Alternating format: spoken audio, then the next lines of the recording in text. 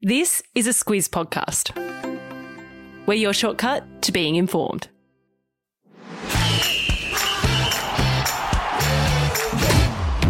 Good morning. This is Sport Today, your weekday sports news podcast that puts you ahead of the game. I'm Sam Ferris. And I'm Martin Gabor. It's Thursday, the 10th of February. In your Sport Today, Cummins opens up on Langer's exit. Rugby League loses an immortal.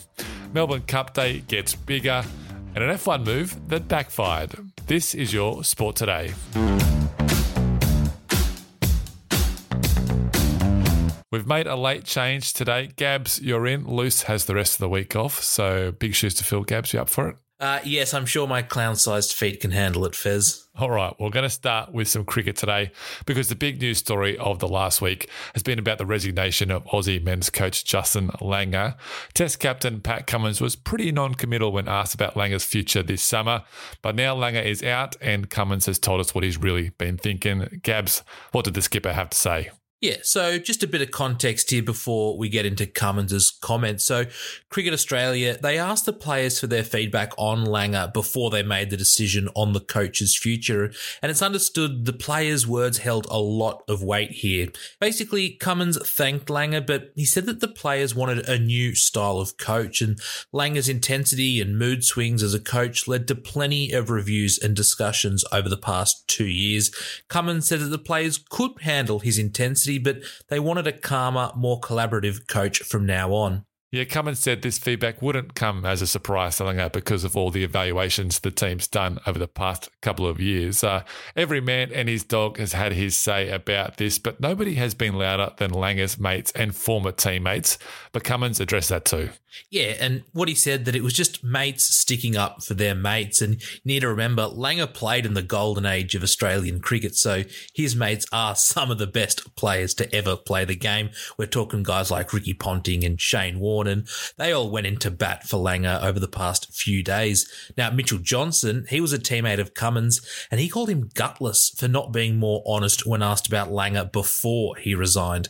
Cummins said he disagreed and hasn't spoken to Johnson, but just as Langer's mates had his back, Cummins says he's looking after his players. He also said that Langer is welcome in the dressing room at any time. Well, the next dressing room will be at the SCG because Australia play Sri Lanka in the first of 5 T20 internationals tomorrow night.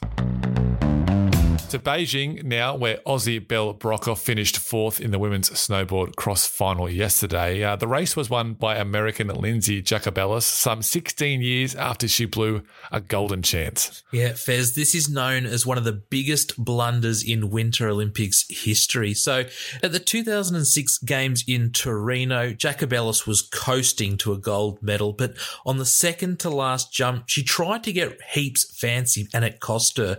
She didn't stick the landing, she fell over and had to watch her rival zoom past for the gold. But 16 years later, there were no tricks in the final and she got her redemption to take home the gold medal. Brockhoff, she almost didn't make it out of the quarterfinals in this event. She came from last to finish second by 0.01 seconds. It was called a miracle by the commentator, but she couldn't summon another one in the final. Yeah, and she was pretty upset after the race, but she still got the mixed cross event with Jared Hughes, and they are the world champions. That one's on Saturday. For more on the Beijing Winter Olympics, check out the Beijing Blitz podcast.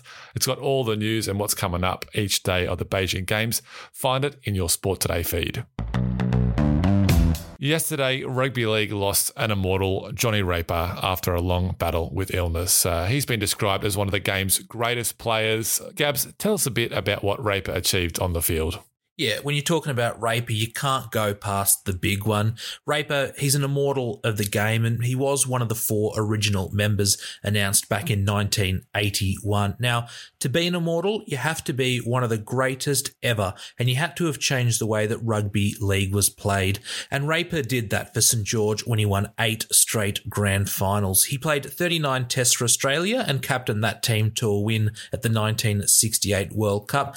He also represented New South Wales 31 times and was named in the Australian Rugby League Team of the Century in 2008. It's an incredible resume. There have been countless tributes from former players and administrators, and Fox League has been replaying some of those grand final wins from the 60s. Today's trivia question brought to you by the League Live app. How many Immortals are there? Help us out, Gabs. Well, I'll say that Andrew Johns is the 8th, and there have been a few since. Thanks, Gabs. Find out the answer at the end of the show. You might have heard of The Last Dance, the doco on the Chicago Bulls, but now we've got The Big Dance. Gabs, I don't think Michael Jordan's part of this one, though. No, I don't think so. But hey, if he likes horse racing in Sydney, then this might just be his thing. The Big Dance was announced yesterday as a new 1,600 metre race in Randwick. That's in Sydney. That'll happen on the same day as the Melbourne Cup. The race is going to be about 30 minutes after the Cup and has been brought in to try to keep punters going after the race that stops the nation.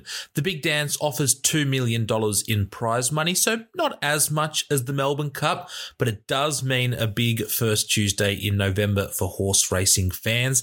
There will also be another new race. It's called the Five Diamonds, and that's going to be at Rosehill Gardens later that week. Pace yourself, Gabs. Pace yourself. Racing New South Wales also announced a further $25 million in prize money. It's been a big few months for Aussie Paddy Mills. He led the Boomers to their first ever medal at the Tokyo Olympics. He joined a new NBA team. He was nominated for Australian of the Year. And Gabs, he's now made it to All-Star Weekend. Yeah, he sure has, Fez, and he's going to be involved in the annual 3-point contest. What that means is he's going to go up against 7 other players to see who the best shooter in the NBA is. The way it works is there are 5 racks of 5 balls spread across the 3-point line, and players have 70 seconds to sink as many threes as they can. Oh, and there's a money ball, and that's worth double. And Fez, there's a whole rack of just money balls, so you really want to be sinking those. Mills is the first Aussie to make the 3-point contest, and he won't have to worry about last year's winner, Steph Curry. He's decided to skip the event. Yeah, no Steph Curry. I'm sure all the competitors are pretty happy to see the back of him. All-Star Weekend starts on Sunday, February 20. This week at the Autosport Awards in London, the Mercedes F1 team offered a behind-the-scenes look at their factory to the lucky winner of a VIP auction, with all proceeds going to charity. Seems pretty harmless, right? Well, it backfired big time.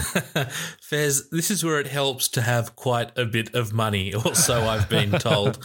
So the winner of this prize wasn't any ordinary bidder. It was actually Christian Horner. He's the team boss of Mercedes' biggest rival, Red Bull. So Horner paid about $7,500 for the special tour, and he intends on taking it with a handful of his Red Bull mates. F1 teams are really protective of how they build and run their cars, so Mercedes won't want to leave any blueprints lying around for Horner to get a peek at.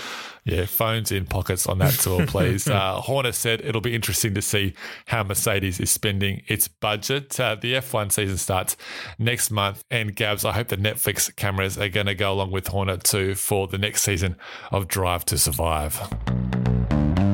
All right, that's just about us done for this episode of Sport Today. But before we go, the answer to today's trivia question brought to you by the League Live app.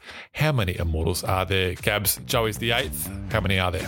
Fez, there are 13, and Mal Meninga was the most recent man to be crowned an Immortal. Yep, 13 is the correct answer. All right, that's it for us done today. Gabs and I will be back to round off the week tomorrow. Have a great day, and we'll catch you then.